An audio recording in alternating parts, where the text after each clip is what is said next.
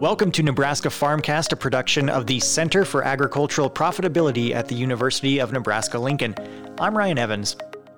Two current drivers of the fed cattle market are domestic red meat demand and corn prices. With December pre-plant corn prices hovering around 70 cents per bushel higher than the 5 previous December corn contracts, that means higher feed costs for feedlots.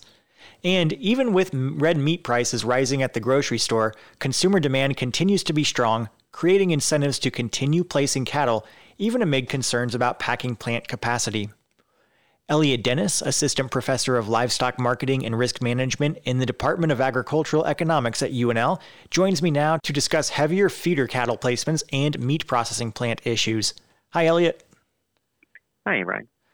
Thanks for being here again. Can you start off by explaining more about the current market situation, including what's happening with these feed costs and meat demand?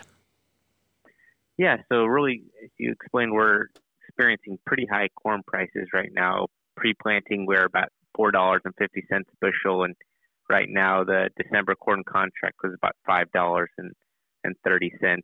Obviously, that's going to change as we start to see what actual harvest is and how well the crop actually performs throughout the growing year. I think it's still up in the air if those prices are going to come down. We'd have to have a pretty good yield for them to come down into where we thought they were going to be in the mid $3 range to low $4 range. So we're still expected to see pretty high corn prices. Well, ultimately, that means cost of gain or the cost of feed for feedlots will go up. To give you an example of where that cost of feed is, right now it's about $105 per hundredweight. This comes from the Focus on Feedlot report out of Kansas State. Historically, in 2020, we are at about $80 per hundredweight, and over the last 5 years, from 2015 to 2019, we're about $79 per hundredweight.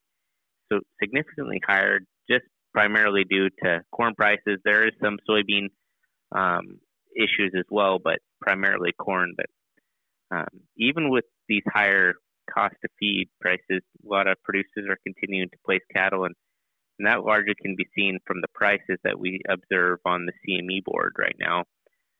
Right now, the October contract was trading at about 122 per hundredweight. But when we look into the future, that really tells us how much carry there is in the market or how much desire is there to keep placing animals.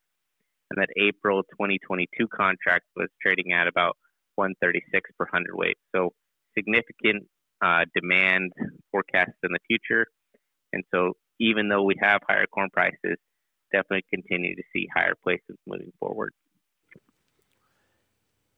As far as consumer demand goes, too, you've written that that's largely been unaffected and typically unaffected, even in the face of higher prices at the grocery store, right? Yeah, so that's one thing we were actually really concerned about as we started to go into this second wave of the Delta variant of COVID was, first, what were the restrictions going to be and how consumer demand is going to be held up.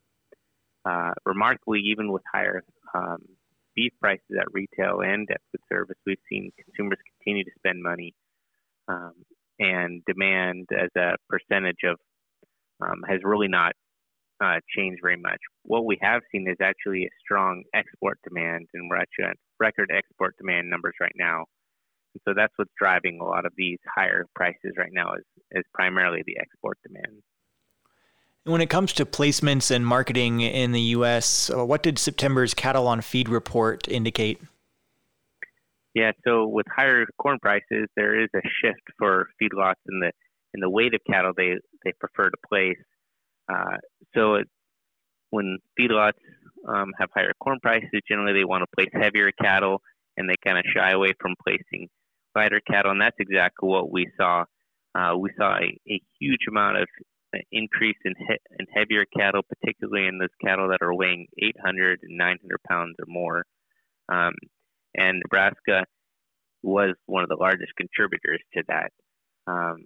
For example, when we're talking about total number of placements, Nebraska places about about 45% of all the animals that weigh over 900 pounds are placed in Nebraska. Even if we go down a little bit lower to the 800 to 900 pound range, Nebraska is still placing about 35% of all of those cattle. And really what we see is that there's this kind of segregation happening in the market.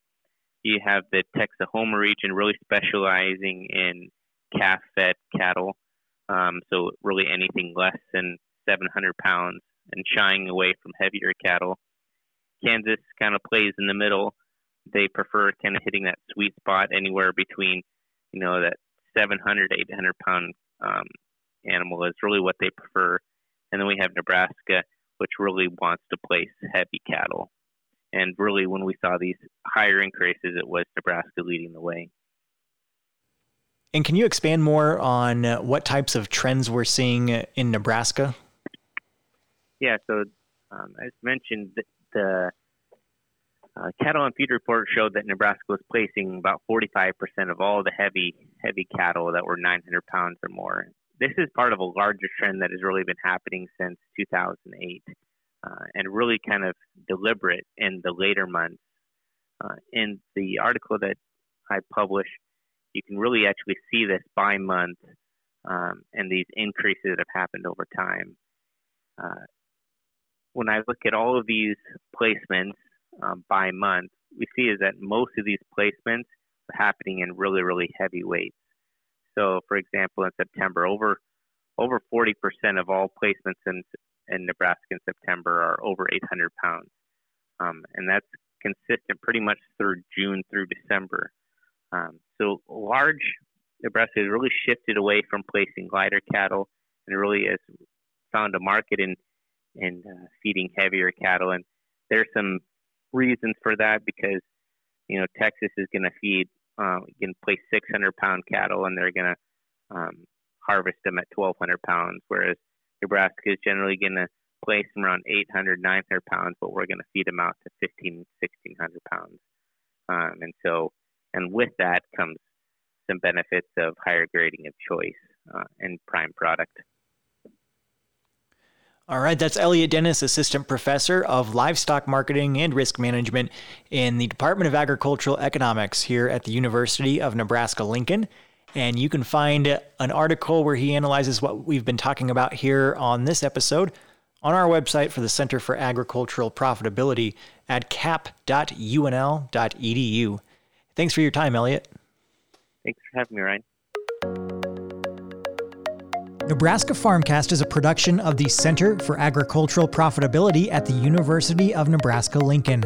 For the latest research-based information and education resources to manage your farm or ranch operation, visit our website at cap.unl.edu.